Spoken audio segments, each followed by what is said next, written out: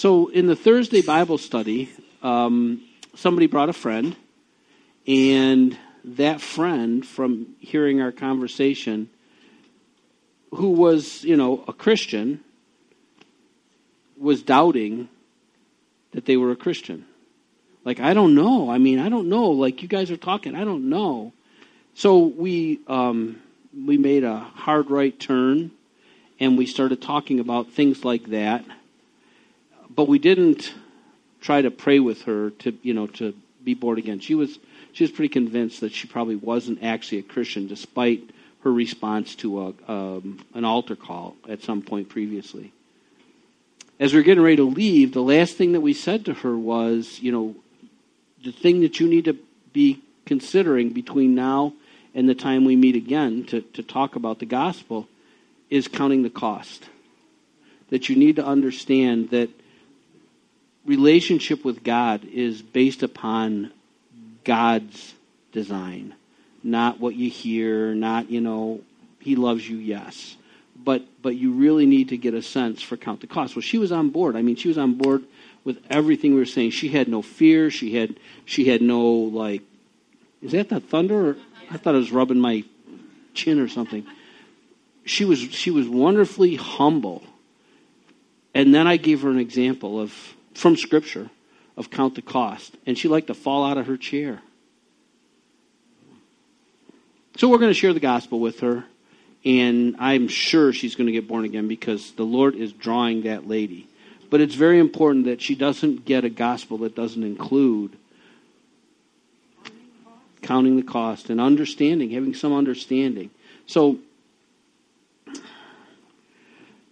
I was praying all week long because I have a sermon. I got a few. They're not put together yet.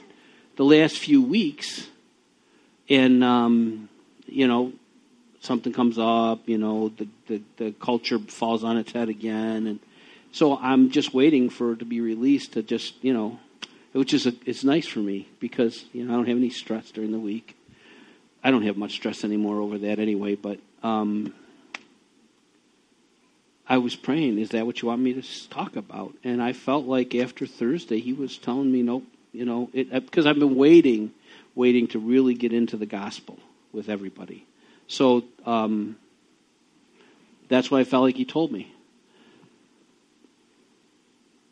What I'm going to share with you today is very important to the gospel, but it's not the very, in a box defined what is the gospel. The basic of the gospel is that God created mankind. Mankind rebelled against their creator. Therefore, all were corrupt. They didn't maintain the level of glory that was required for them to continue in relationship with God. God was prepared for that to happen. So he sent an offering, his son Jesus, who then offered himself on the cross with all of what that means. See, what we see in the movie The Passion of the Christ is some of that. We see the flogging and we see the hanging on the cross and all the terrible physical pain and anguish that Jesus experienced for us. But what we can't understand is what happened in all of that was the very wrath of God was poured out on Jesus Christ. That we've earned, every one of us. There's nobody, if you think, why is he telling me I'm so bad? I'm not. God tells you through his word. I need a Bible again. Through my iPad, he tells us that we're all that way. Everybody. There's nobody. There's not one. Well, there's one. The Son of Man, Jesus Christ. Only one who didn't fall short of his glory. But because Jesus didn't fall short of his glory, he was able to offer himself as our high priest, the perfect and spotless Lamb of God, to God on behalf of our sin. God accepted that offering as sufficient. We know that because the wage of sin is death. If there was no resurrection, we would have known Jesus had some sin, and he wasn't accepted by God. But because of the resurrection, we know, such that anybody who should place their faith in him can be righteous. They can go from unrighteous to righteous in Jesus Christ. If you would like to do that, I would explain to you how the gospel says how the Bible, God says to respond to that gospel, and you too shall be saved. That's it. I just did it. There was the gospel. But the gospel without any context It's very difficult because the problem that we have, oh, wait, I was going to tell you how to pray for me. Yeah, okay. Somebody hold that thought for me. No, I'm going to do it right now. Okay. So it's a weird way to start, but it's going to matter later. When all this started, especially this, because it's been very difficult. I mean, it's painful. It actually doesn't hurt right now. Yeah. You guys crack me up. Don't pray for me because I'll tell you how to pray. Yeah, okay, right, right. But if God tells you how to pray, if He sends you, then you go do it, right? And He can be working, two sticks in the same fire, right? So it started, and it was uncomfortable, and it was painful, and it was messing with my sleep, and and then I go to the doctor, which great wake up call, wow. And I learned all this stuff that's not how it ought to be, and I prayed. I said, Lord, I prayed over myself to be healed and to be well, that the blood clot would be gone, and the pain would go, and the swelling would disappear, and that all this whatever's going on with my kidneys and my blood pressure and all that stuff, Lord, take it from me. And He didn't. My sermon yet. Hold on. I had a situation like this. The first time that came about like this was, I think it was 2011 when we went to Kenya to see Pastor Solito. And I didn't know what it was at the time, but I got a kidney stone. And I'm telling you, kidney stones are bad. They hurt a lot. And I still didn't know what it was when we got home. And that very Sunday, I think we got home on Saturday, preaching on Sunday, and that thing would come and go. It would go from zero. You wouldn't know you had a kidney stone till you think you're going to die in less than 10 minutes. And it would be there for hours, and then it would just dissipate in 10 minutes, and it would go from terrible to not better to nothing. I got walked up on the stage. We were winding down the praise and worship time, and I felt that sucker coming on. And I started praying. I said, Lord, I asked you to take it away. I asked you to take the pain away. I mean, literally, I can't even if you had a kidney stone, but I can't begin to explain to you how painful it was. But you didn't. I know you love me, and I know you're good. I know you can. The word of your mouth, if you just called that thing to not exist anymore, I wouldn't have a kidney stone anymore, but you didn't. But Lord, if I've learned whatever it is that you're working in me through this trial, if I've got what it is that you're trying to get me to get, then take it away. I want to be done with it. I felt it coming on. It never came on. Never came back. It was gone. Right. So I prayed that He would take this away from me. And He didn't. It's not that He couldn't. It's that He didn't. So my prayer for this is that my faith won't waver, that He's developing perseverance for some purpose that He has for Himself in me, and that I would not miss anything. I don't think God did this. I don't think He gave me a blood clot. I don't think, I'm pretty sure I did all the other stuff. Lifestyle, stupid, right? But I'm not praying for Him to take the pain away, and I'm not praying for Him to fix my blood pressure, and I'm not praying for Him to heal the thing. I'm asking Him, Lord, don't let any of this take me before I've accomplished everything that you had on your list. It's just today, Ben. If you ever come back, I promise you. Yeah. But thanks. Only sissies need those. But that's my prayer. He let it happen. He loves me. If God is for you, who can be against you? Yet, I have all of that I just described to you. He's on my side. He loves me.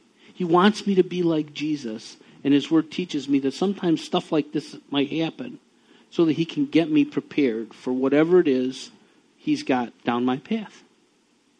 So my prayer ends with, Lord, don't wait 1 second past the time you got done what you wanted to get done. Take this all off of me, but not my will, but your will be done. So when you pray for me, pray for me. Like last night I told you that I couldn't sleep and the pain, and I literally, I remembered him telling me, I taught you how to deal with this. I didn't hear him say that. I just remembered it. And I started doing it. The problem is it's hard work. I just want to go to sleep. So I started to press in and do what he taught me to do. She thought I was asleep.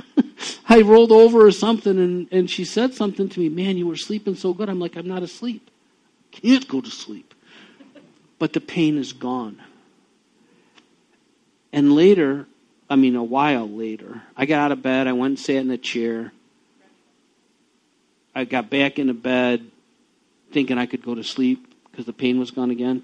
But this time I didn't fight. I'm only allowed 2. Dana's my pharmacist. I'm only allowed 2 once a day because of the kidney and the whatever all that is. I took 1 because I only had 1 by the back of the bed. When I got up to go in the chair, I took a second one from the bathroom. I sat down, I watched Bonanza on YouTube and some other stuff, and I noticed that my leg wasn't hurting at all. I'm like, this is the time to get back in bed. I couldn't get to sleep, so I got up again. Anyway, the point is, I didn't fight the second time I took the ibuprofen. I didn't feel God was displeased with me. I just didn't have the energy to fight anymore. All of us should have the attitude. Taken me a while to get it, really get it. I don't know if the next trial comes how I'm going to get it, but that God loves us. And he's our dad. And he loves us. But he knows what we don't know. So we have to be careful not to try to go around the trial because the trial is uncomfortable. It's through the trial that we look like Jesus. Amen? Okay.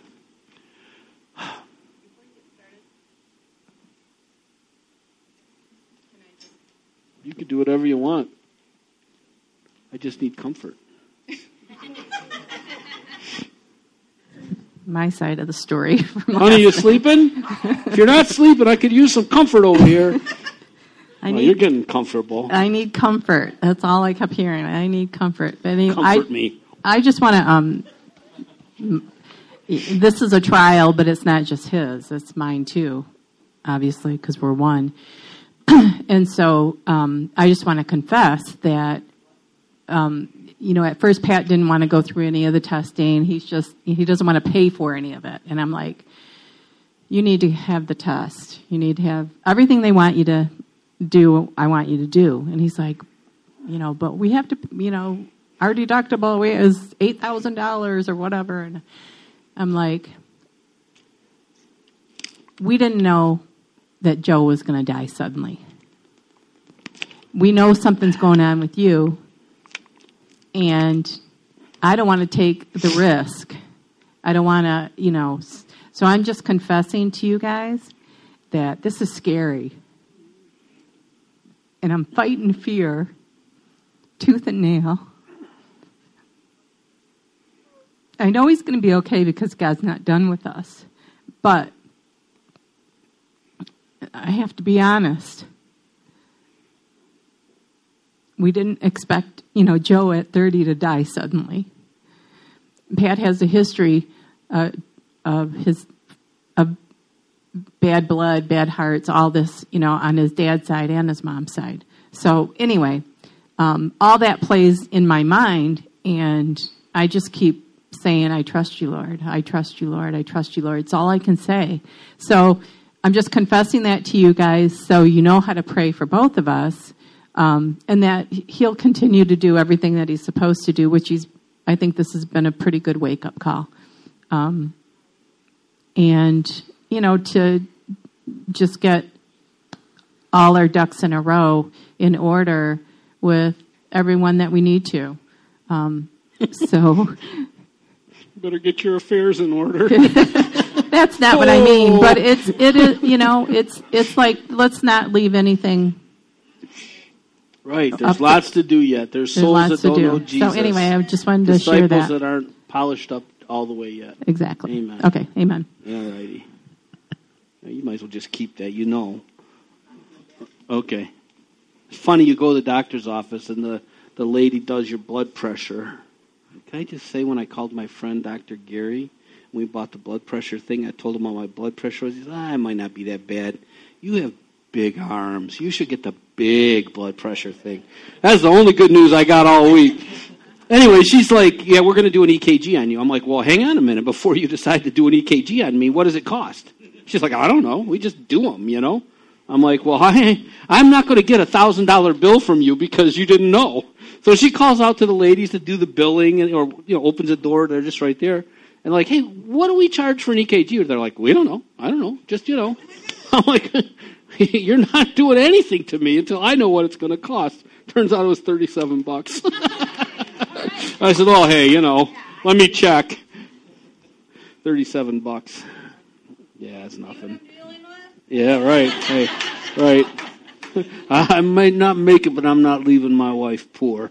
All righty, stop it. Let's go. Context. I think the gospel, the outcome of the gospel, is better with context than without context. So if a person says, hey, are you ready to get right with God? And maybe you give them some sense for that they're going to go and burn in hell. Are you ready to get right with God? And they say, yeah. And you say, okay, repeat after me. They might actually say the gospel right. And that person might actually respond to the gospel right. But without some context, and this is easy for me to say because I didn't know Jesus at all, right? When I started going to church, he could have been Buddha, he could have been Allah, he could have been anybody. I didn't know anything about him. So I could have responded emotionally to the gospel and maybe actually somehow got saved if it was truly the gospel. But there's so much context that if you understand the context, when you respond to the gospel, the likelihood that you'll actually be a disciple and not just somebody who prayed a prayer is dramatically different. So I want to start, not that any of you, today I'm going to talk about God. Just think a minute about describing God. God is infinite. He's God, right? He's greater than us. He's the train of his robe, his kingly robe is continuously filling the temple in heaven. It's not like there's an end to his robe. When we go to heaven, I think the coolest part about heaven is going to be God's glory. We can't even comprehend God's glory in this corrupted state. Now, our spirits are not corrupted anymore, but if we were to be given any real measure of God's glory, we would die.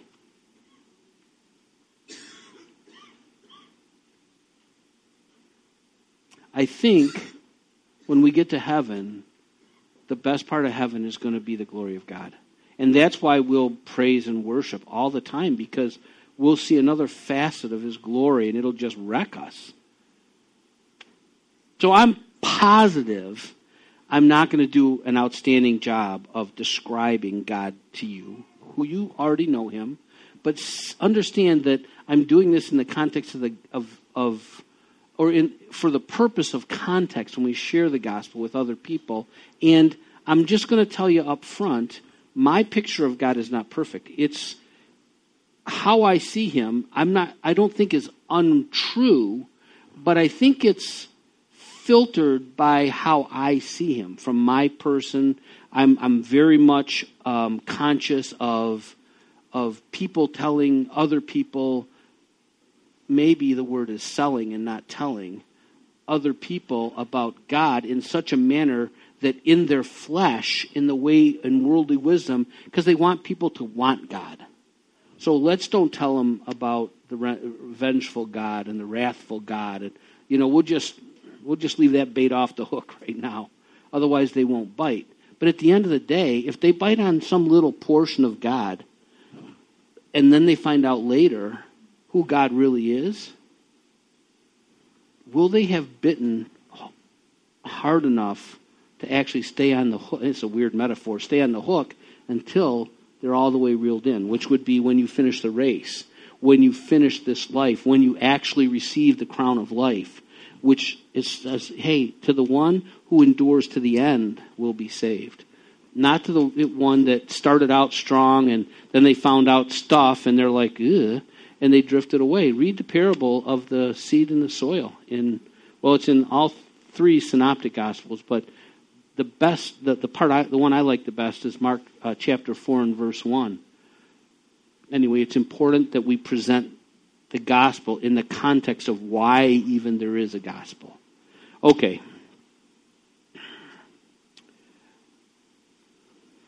I went to the dictionary and asked the dictionary to tell me who God is.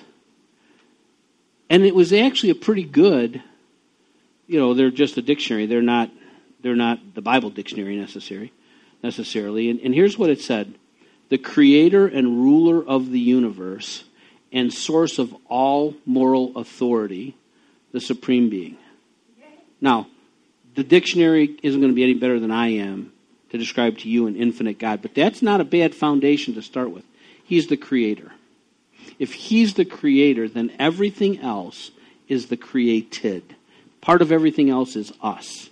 If we think that we are the result of molecular, once in a quintillion billion chance, then our relationship to this God is very different than he made me.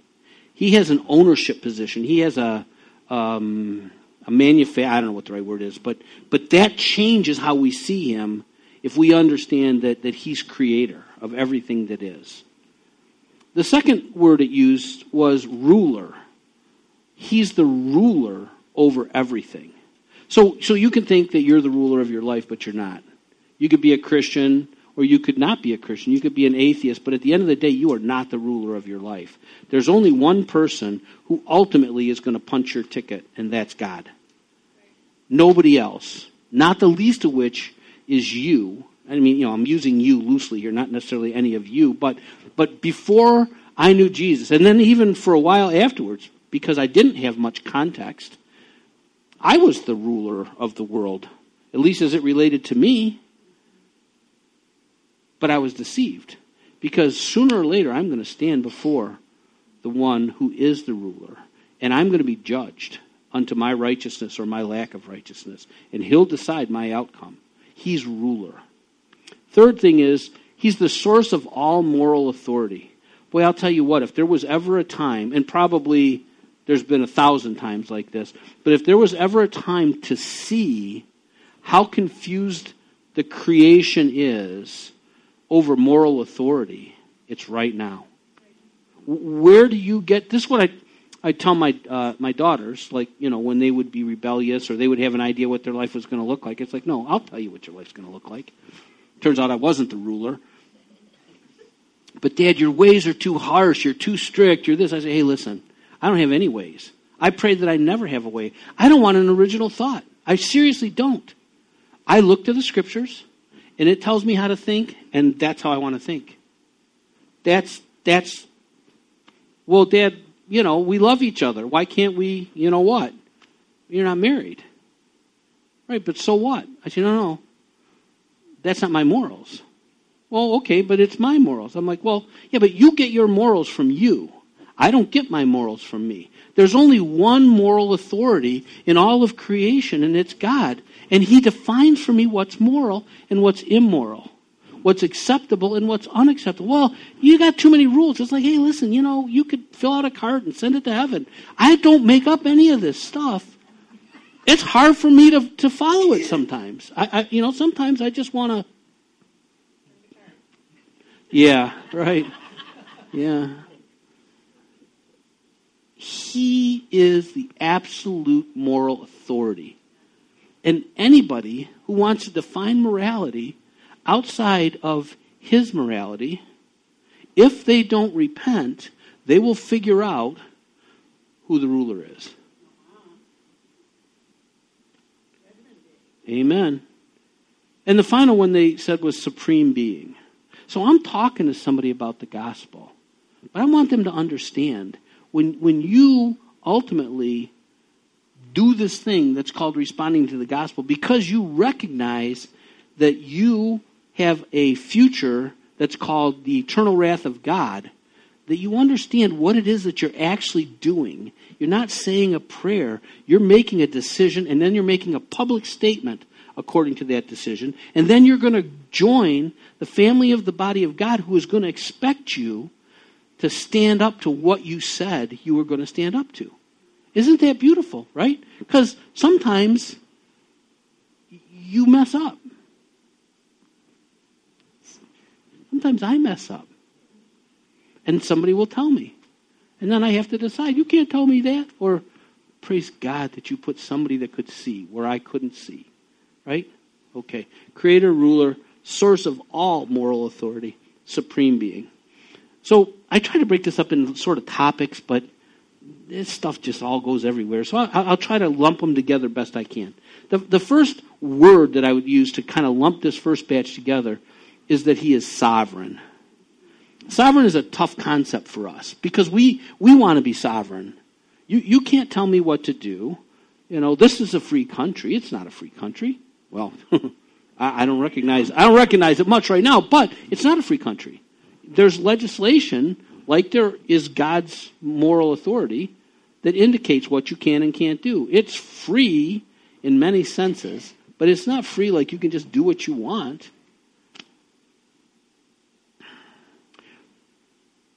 To be sovereign means that whatever you do is right. It's all right. So you see, I think it's the Ammonites, I don't know, it's the somebody's in the Old Testament, and God sends them out, and he's like, kill them all. Kill the men, kill the women, kill the children, kill the babies, kill all the animals. All of it. And that rubs up against our personal morality. It's like, whoa. Or how many times do you hear this? I can't submit myself to a God that would allow this world to be how it is. It's like if he fixed it, you'd be the first one to go.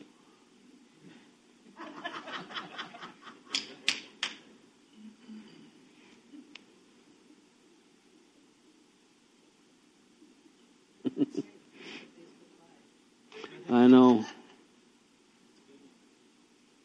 Because he decreed it, it was righteous. And someday we'll know as we're known. And we'll say amen to that. But until we can get to that place, until we can know what he knows, then we say amen to him. Okay? He's sovereign. He's right. That's why when Kennard messes with me, I actually mess with him the same way. But it's like, so Pat, Leviticus 7:14, do you agree with that scripture? And what he's hoping is I'm going to open my Bible, because I don't know what Leviticus 7:14 is. I have no idea, right? He knows I have no idea. But the answer is, of course I do. I agree with it all. I agree with the table of contents. I agree with the names of the books. I agree with the genealogies. I agree with all of it. Because I've surrendered myself to the Bible.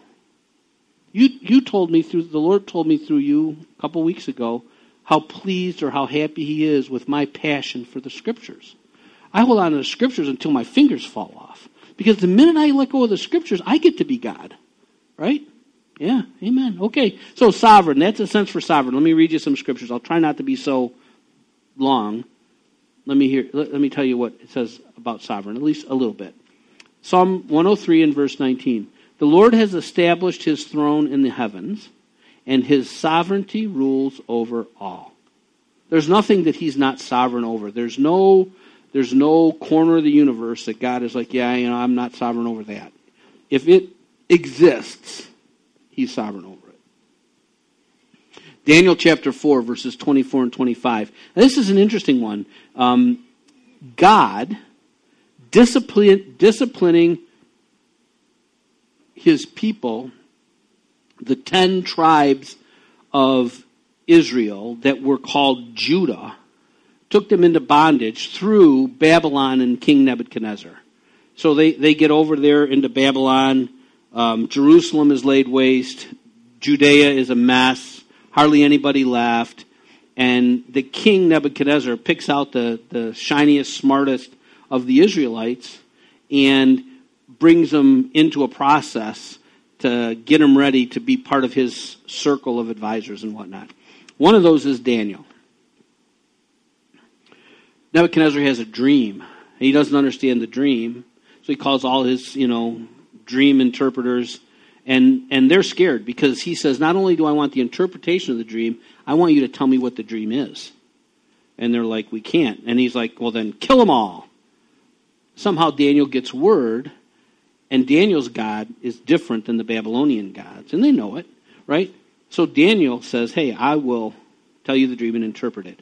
This is Daniel interpreting that dream over King Nebuchadnezzar, who I think the Bible is saying God has given Nebuchadnezzar basically sovereignty over the world. Like you get to be the king of the world. You're the most powerful guy in the world. This is what the interpretation was. Daniel chapter 4, verse 24. It starts in the middle of the sentence, is why I wanted to give you some context. This is the interpretation, O king, Daniel speaking to Nebuchadnezzar. This is the interpretation, O king, and this is the decree of the Most High, which has come upon my Lord the king, little L, Lord, that you be driven away from mankind, and your dwelling place be with the beasts of the field, and you be given grass to eat like cattle, and be drenched with the dew of heaven, and 7 periods of time will pass over you. So basically, God is going to take his grace away from Nebuchadnezzar. He's going to become like an animal. They're going to put him out to pasture. His fingernails are going to get to be 2 feet long, and he's going to eat like a cow eats in the field. He's going to lay on the ground, and the dew of the morning is going to make him wet for a period of time that God has decreed. So, and 7 periods of time will pass over you until you recognize that the Most High is ruler over the realm of mankind and bestows it on whomever he wishes. So God wants Nebuchadnezzar to get on the ball. And Nebuchadnezzar thinks he is God. And God says, no, you're not. He gave him a dream, crazy dream. I don't understand the dream. Daniel tells him the dream and what the dream is about, and then it happens. So that Nebuchadnezzar will understand that he's not God, that God is God. He's the only God. And that Nebuchadnezzar must humble himself before that God. That's pretty sovereign. Romans 9, 14 through 24. What will we say then? There is no injustice with God? Is there? There is no injustice with God, is there? May it never be. For he says to Moses, I, God speaking, I will have mercy on whom I have mercy, and I will have compassion on whom I have compassion. So then it does not depend on the man who wills or the man who runs, but on God who has mercy. For the scripture says to Pharaoh, for this very purpose I raised you up, to demonstrate my power in you, and that my name might be proclaimed throughout the whole earth. So then he has mercy on whom he desires, and he hardens whom he desires. Why? Because he's sovereign, and he can. You will say to me then, why does he still find fault? For who resists his will? On the contrary, who are you, O man, who answers back to God? The thing molded will not say to the molder, why did you make me like this? Will it? Or does the potter have a right over the clay to make from the same lump one vessel for honorable use and another for common use? What if God, although willing to demonstrate his wrath and to make his power known, endured with much patience vessels of wrath prepared for destruction? And he did so to make known the riches of his glory upon vessels of mercy, which he prepared beforehand for glory, even us, whom he also called, not from among the Jews only, but also from among the Gentiles. So you're talking to somebody who's a secular person. They're a worldly person. Their wisdom is demonic. Their God is themselves. And you're going to have them pray a prayer. And they're going to respond. And they might pray the prayer. But they don't understand who they're surrendering. Margie talked about it in worship. Worship is to humble yourselves. To put yourself down on the ground before God and say, not my will, but your will, Lord. I'm just clay in your hands for whatever purpose you choose.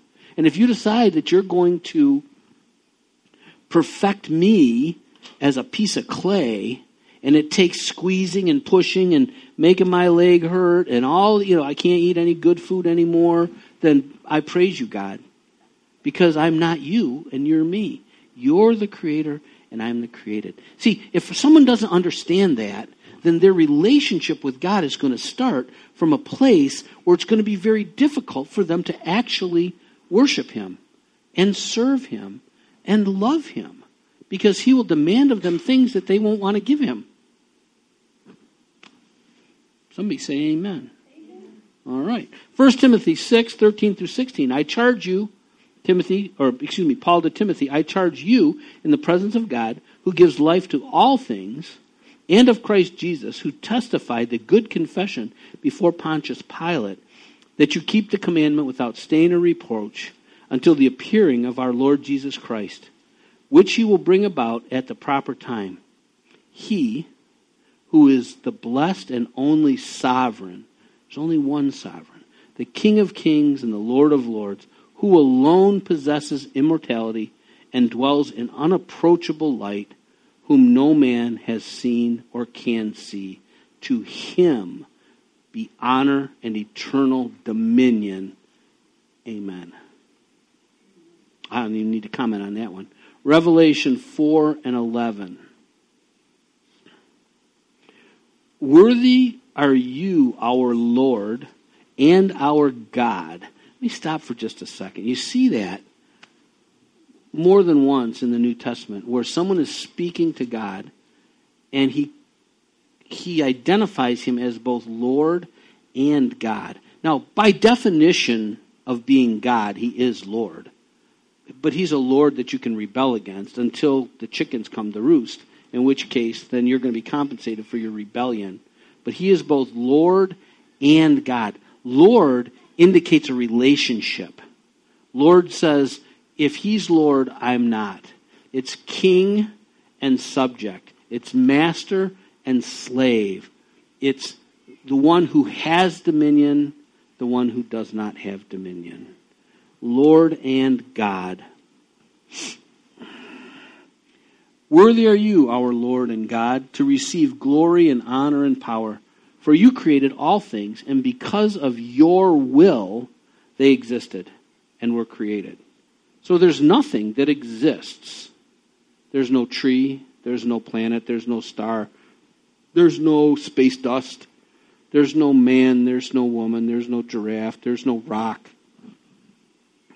Except for that he had a will that it would. Joseph is the will of God, or Joey, excuse me. Sorry, do you think I'd be good with that one? Joey is the will of God. We know because it just told us there. There's nothing that existed outside of his will. You're the will of God. He chose you. This is a rabbit trail, but you tell Carmen when you see him that he's God's. Joey is God's. And you have a steward. I'm pointing again. And no, it's not. My wife told me. What you have is a son, right? You're his parents, and he's to honor you. But what you have beyond that is a stewardship. God has placed him in your care to bring him up to look like Jesus. Okay, done with the Dory Trail. Revelation 4, they created all things. God created everything. It's all his. This is off of sovereign, but it's all still has to do with sovereign. Hebrews 10, 30 and 31. For we know him who said, vengeance is mine, I will repay. And again, the Lord will judge his people.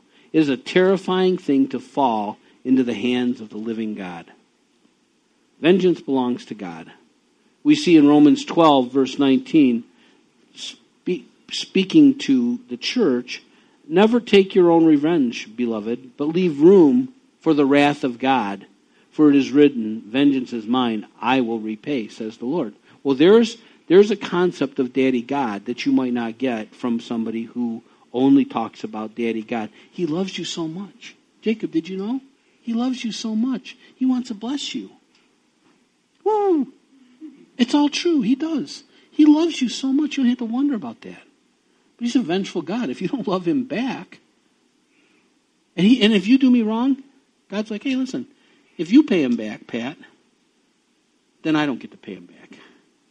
Vengeance is mine, says the Lord. I'll do it better than you. I'll do it justly. I probably would not do it justly, right? So there's a knowing of God that has to do with vengeance. And like, don't you take my vengeance. Not like, God has some sick pleasure, but if he did, he's sovereign, right? But vengeance belongs to him. Psalm 89:14. Descriptors of God. There's a million descriptors of God. You could find more in your Bible. Psalm 89:14. Righteousness and justice are the foundation of your throne. Loving kindness and truth go before you. Now this is the psalmist speaking of God. The essence of the gospel, the foundation of the essence of the gospel is righteousness and justice. You'll see that. You might know it already, but you'll see it. I'll describe it to you as we go along in this series of however many talks it's going to be. Righteousness and justice. Where there is no righteousness, there has to be justice. There will always be justice for no righteousness. There's some scriptures that kind of speak to relationship between man and God to help us to have a perspective as we would enter into a relationship with him. Deuteronomy chapter 13 and verse 4. A command. You shall follow the Lord your God and fear him. And you shall keep his commandments, listen to his voice, serve him, and cling to him. Now that's Deuteronomy. That's Old Testament stuff. So God's probably different now because we got Jesus, and Jesus is much nicer than the Father, and we're okay from that, but we're not. It's not. God doesn't change. He's the same yesterday, he's the same right now, and he'll always be the same for all of eternity. And if the right way to have a relationship with him is to follow him, follow the Lord your God. If the right way to have a relationship with him is to fear him, to keep his commandments, to listen to his voice, to serve him, and to cling to him, that's the truth forever. That's how we should live our lives in relationship with him. Following him, fearing him, keeping his commandments, listening to his voice, serving him, and clinging to him for fear that we might let go. Because you don't have to worry about God letting go of you. His strength is never going to waver. But sometimes our faith will waver, and we might not cling to him anymore. We might get offended at God. We might want to have a word to God so he understands better. It turns out in the Bible there is a guy like that. And you know what that guy was described as? Like the most righteous guy on the earth. His name was Job. Job was so blessed by God. I mean, he had a great family, lots of kids. He owned like cattle and sheep. I don't know what all his riches were, but he was highly respected because he was had so much stuff. He understood where that stuff came from. He was very careful in his relationship with God. Every once in whatever, his kids would get together and they would have a party. And then Job would pray to God that in case they did anything that they shouldn't have done at that party, that God would be graceful and merciful towards them. And then the world of Job went to hell in a handbasket. You know the story of Job, right? I won't tell you the whole story of Job, but in this back and forth banter that goes on through what feels like 90% of Job, his buddies come to talk with him, and they're like, well, you're just a sinner. That's why this happened to you. And he's like, I'm not a sinner. I'm a righteous guy. And they're like, no, you're not. And he's like, yes, I am. And they say, well, no, you're not. Yes, I am. And they go back and forth all the time. Lots of chapters. And Job says, and when I get an audience with God, I'm going to straighten him out. I am going to explain to him why him doing or allowing this to happen to me is all goofed up. Turns out he got the opportunity. Didn't go exactly like Job thought it might. 2 courses of scripture from Job. First is chapter 40, verses 1 through 4. See, this is the guy who the Bible describes as righteous, having an interaction with God. It's good we should know that, right? We're probably not in the place to judge God. Then the Lord said to Job, will the fault finder contend with the Almighty? Guess who the fault finder is? Job. Will the fault finder contend with the Almighty? Let him who reproves God answer it, Then Job answered the Lord and said, Behold, I am insignificant. What can I reply to you? I lay my hand on my mouth. See, Job was a righteous guy. He was the best of the best. But compared to God, he was so insignificant. He didn't even fall on the scale of measuring God. He thought he had the right to an opinion. But he didn't have a right to an opinion to speak against God. And once he had some revelation, his answer to God was, okay, here's your opportunity. You straighten me out. He's like, just in case he might not be able to control his mouth, he put his hand over it to make sure it was getting a little extra help, right? And then in chapter 42, verses 1 through 6, again, he's speaking with the Lord. Then Job answered the Lord and said, I know that you can do all things, and that no purpose of yours can be thwarted. Who is this that hides counsel without knowledge? Therefore I have declared that which I did not understand, things too wonderful for me which I did not know. Hear now, and I will speak. I will ask you, and you instruct me. I have heard of you by the hearing of the ear, but now my eye sees you. Therefore I retract, and I repent in dust and ashes. Best is to not ever bring a complaint about God to God. If you do, best is to repent.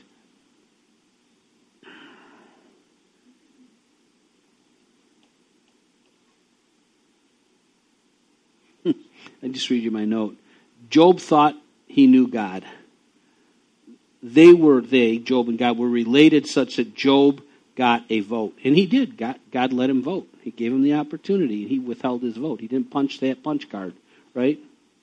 That he could have an opinion, that he could rebuke God, but he said, now my eyes have seen you. Result, I repent in dust and ashes. Psalm 47. Oh, I don't think I did this one right. I meant to clip it out, but I didn't clip it out. So not the whole thing of 2 through 8, but 2 and 8. So you don't need to look up here. I'll just tell you. For the Lord Most High is to be feared, a great king over all the earth. God, now we're at verse 8. God reigns over the nations. God sits on his holy throne.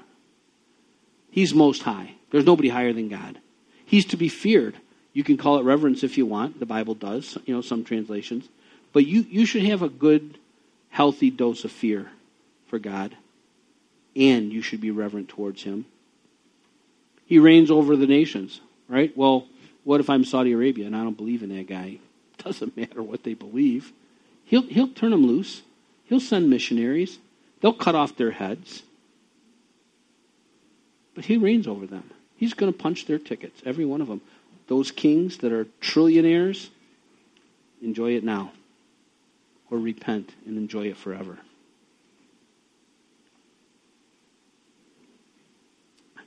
You'll be familiar with this, Matthew 28, 18 through 20. This is like the poster child scripture for the Great Commission. And Jesus came up and spoke to them, saying, all authority has been given to me in heaven and on earth. What does that sound like? That sounds like sovereign to me. All authority. Well, what about this authority? No, all authority. But what about Satan? No, all authority. What about my free will? Yeah, no, all authority. All authority has been given to him in heaven and on earth. So all authority everywhere. Because of that, go therefore and make disciples of all the nations, baptizing them in the name of the Father and the Son and the Holy Spirit, teaching them to observe all that I, Jesus, commanded you, and lo, I am with you always, even to the end of the age. So there's commands in here. The first command is to make disciples. Jesus, and we'll talk about this remember I told the lady, count the cost? Don't make a decision today because you're not ready to make a decision yet today. Because you don't know what God will ask of you if you take salvation in the name of his Son. The only name it's given in, right? So you need to count the cost. We need to have that conversation before you make that decision. Jesus speaks specifically to what it takes to be his disciple. What's the surrender? You have to, your love and devotion to Jesus has to make the love and devotion you have for baby Joey and each other look like hate in comparison. Right? I'm going to talk about this another week, but think about Abraham's devotion to God.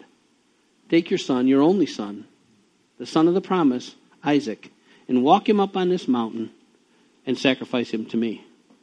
Isaac, we're going for a hike. Come on.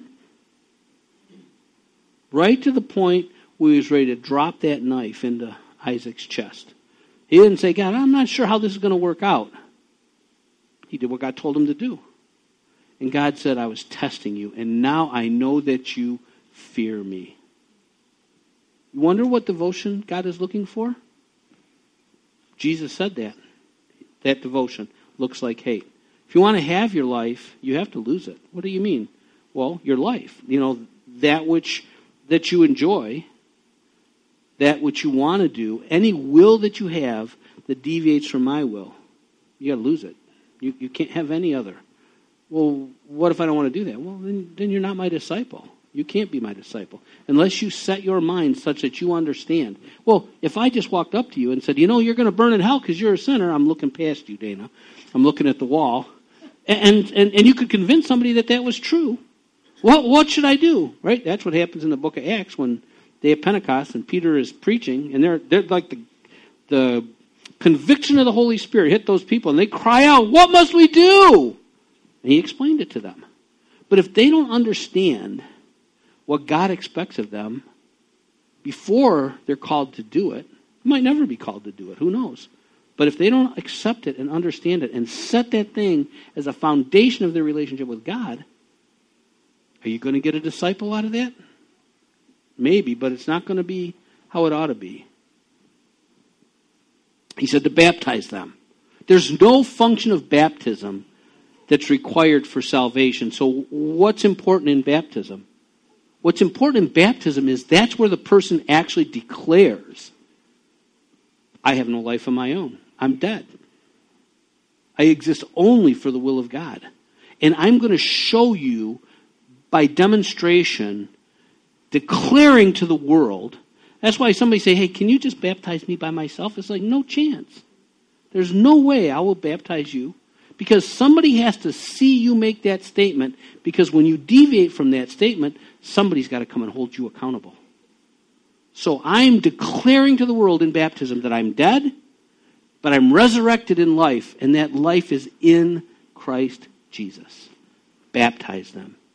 And then the last thing he says is teach them to obey. Well, I thought he loved me. Can't I just? No, you can't. Could I be saved if I disobey him in some sense? Yes. But the position of your heart is to obey his commands. Isaiah 55, 8 through 11. 11:50, 9:30, 10:30, 11:30, 11:50. My leg don't hurt at all. If you guys are worried that I might stop early because my leg hurts, feels great.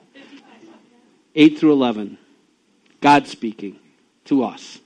For my thoughts are not your thoughts, nor are your ways my ways, declares the Lord. For as the heavens are higher than the earth, so are my ways higher than your ways, and my thoughts than your thoughts. For as the rain and the snow come down from heaven, and do not return there without watering the earth, and making it bear and sprout, and furnishing seed to the sower, and bread to the eater. Here's the next part. So will my word be which goes forth from my mouth. It will not return to me empty or void, without accomplishing what I desire, and without succeeding in the matter for which I sent it.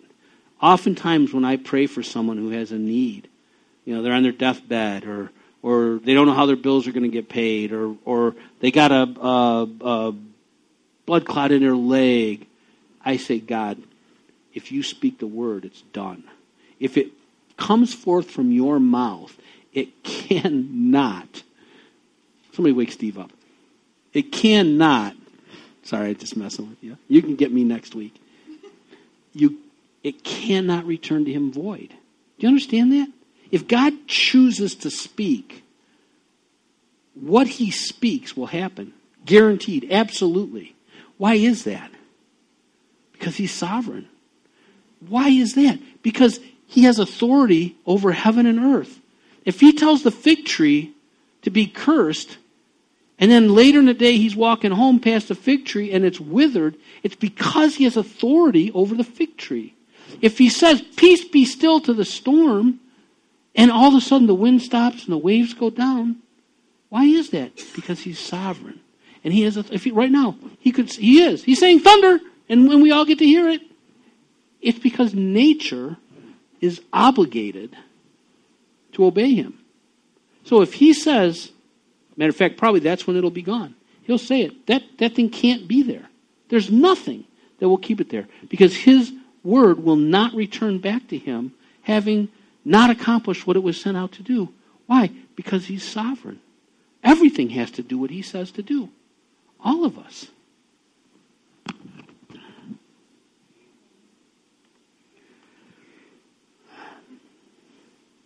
Couple more. These ones, the people, when you're talking to them, they're going to like these a little bit better. 1 John 4, 7 and 8. I didn't have time to fix this one either. 4, 7, 8, and 10. Beloved, let us love one another, for love is from God, and everyone who loves is born of God and knows God. What is that? Well, that's interesting, isn't it? There's a sense of love that an unbeliever, an unregenerate person, I love my wife, I love my girlfriend, I love ice cream, I love. But they don't. Unless it's from God, the love that he gives. The one who does not love does not know God, for God is love. In this is love, not that we loved God, but that he loved us and sent his Son to be the propitiation for our sins. We'll talk about propitiation later. Love is from God. If you love somebody, it's because God gave it to you.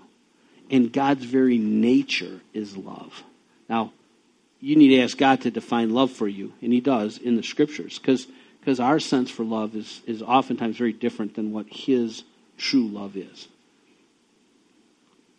Romans 8, 38 and 39. For I am convinced that neither death nor life, nor angels, nor principalities, nor things present, nor things to come, nor powers, nor height, nor depth, nor any other created thing will be able to separate us from the love of God, which is in Christ Jesus our Lord. You can hang your hat on it. Amen. You can stop loving him, but there's no created thing. He speaks to demons. He speaks to all these different things right here. There's nothing that can separate us from the love of God. But that love is qualified. Look, is it up there? Look at that last sentence. Separate us from the love of God. What's it say next? Which is in Christ Jesus our Lord. So the love that he's talking about is the love that he has for the church. That particular love. Because it's qualified by in Christ Jesus our Lord. Interesting. At the beginning of that,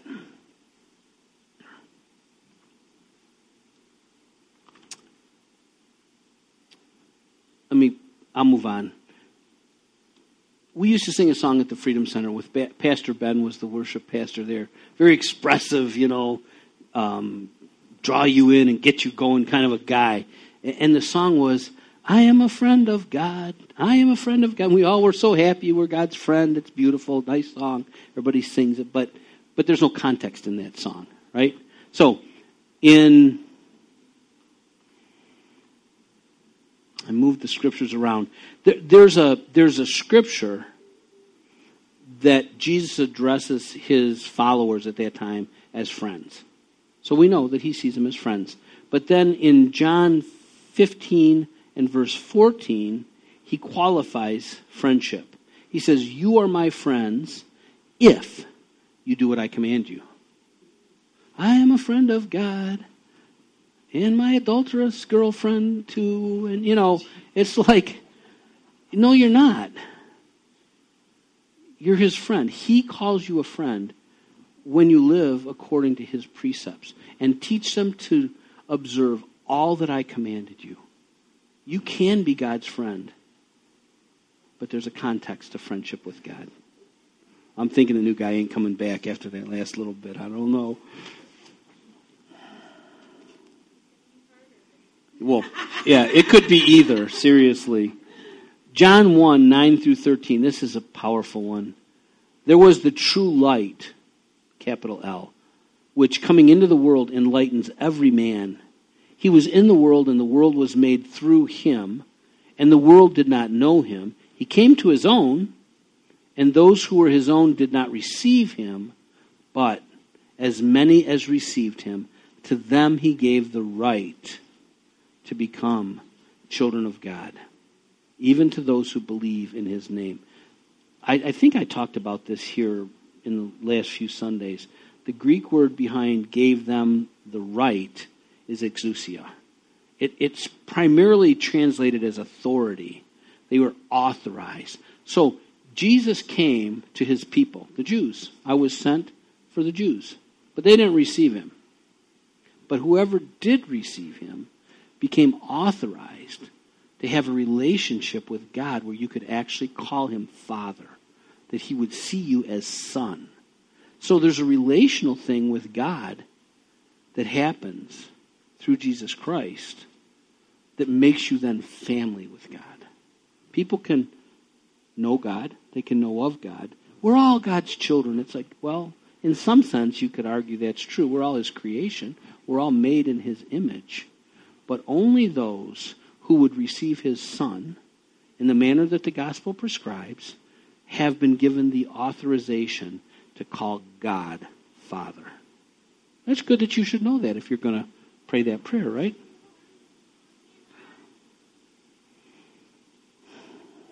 Friends of Jesus, children of God.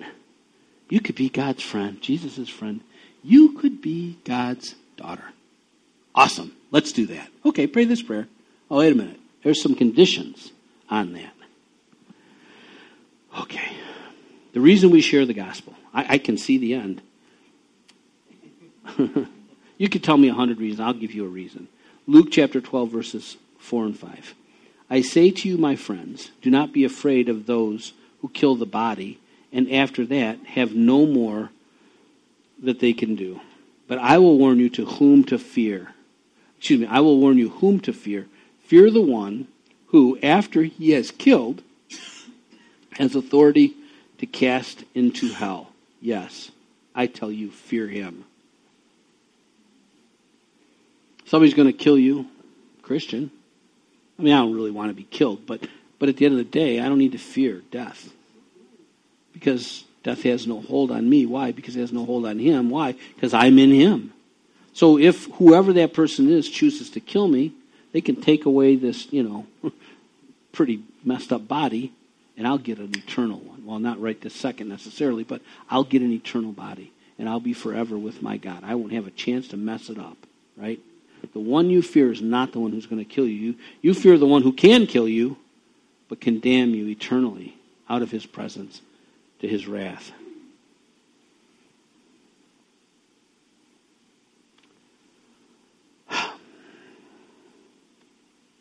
Fear him. Why? Because he will judge all of mankind, and every man and woman should be fearful for their eternal outcome. That's a good reason to get saved, right? Why again? Hear me now. Because he, God, is just. It is not his friendship, and it is not his love. It's not his friendship, and it's not his love that will determine your eternal destination. Those are wonderful things.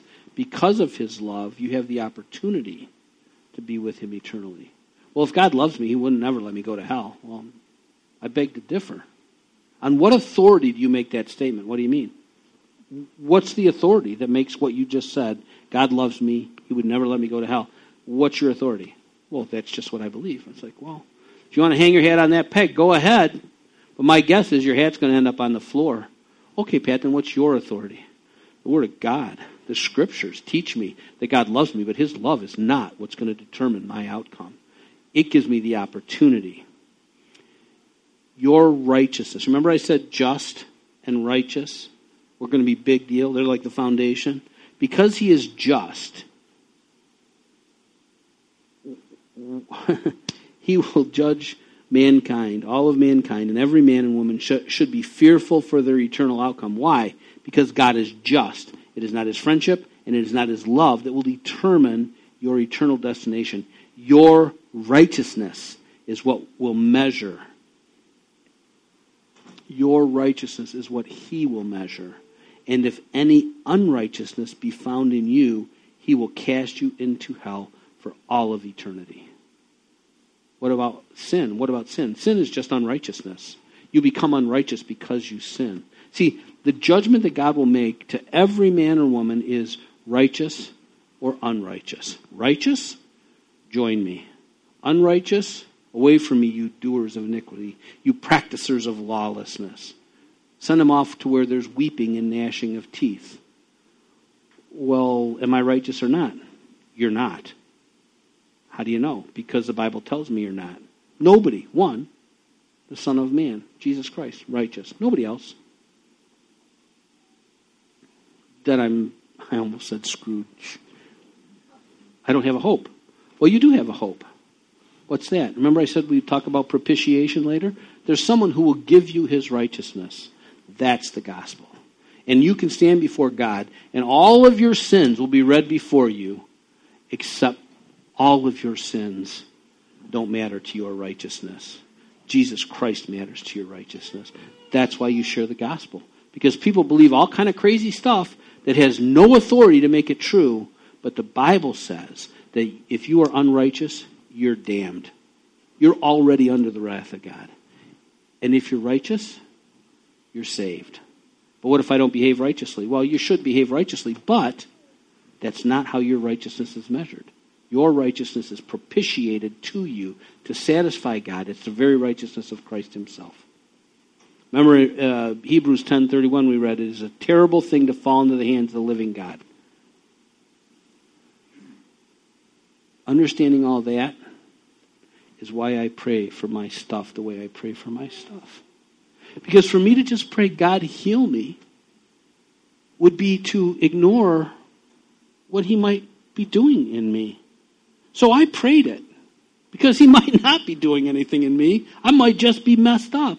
And I want him to fix it. And he can and he has. But he didn't. So then my next question is, why didn't he?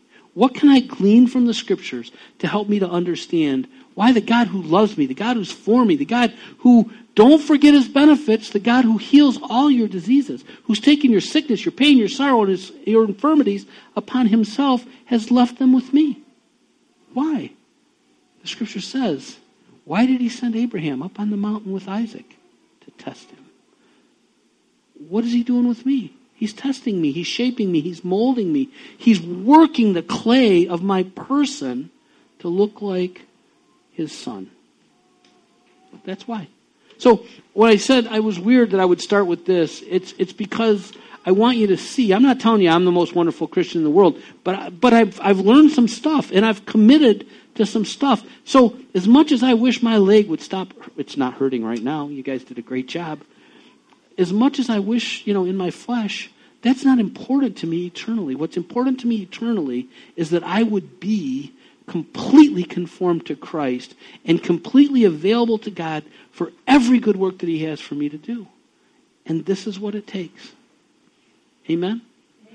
Amen. Okay, so back to the context of the gospel. When we share the gospel, we should try to help people to understand who they are and who God is. And why they don't have an eternal relationship with God, because they're unrighteous.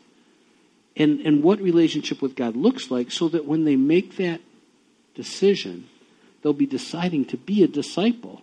And they'll be deciding that if he doesn't fix your leg and you can't sleep at night, that you say, praise God, I consider it all joy. Not because it hurts and I can't sleep. I don't like that.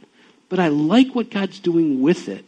That's going to develop in me perseverance. And that is going to then work in me maturity and perfection so that I might be ready for anything that he has me to do.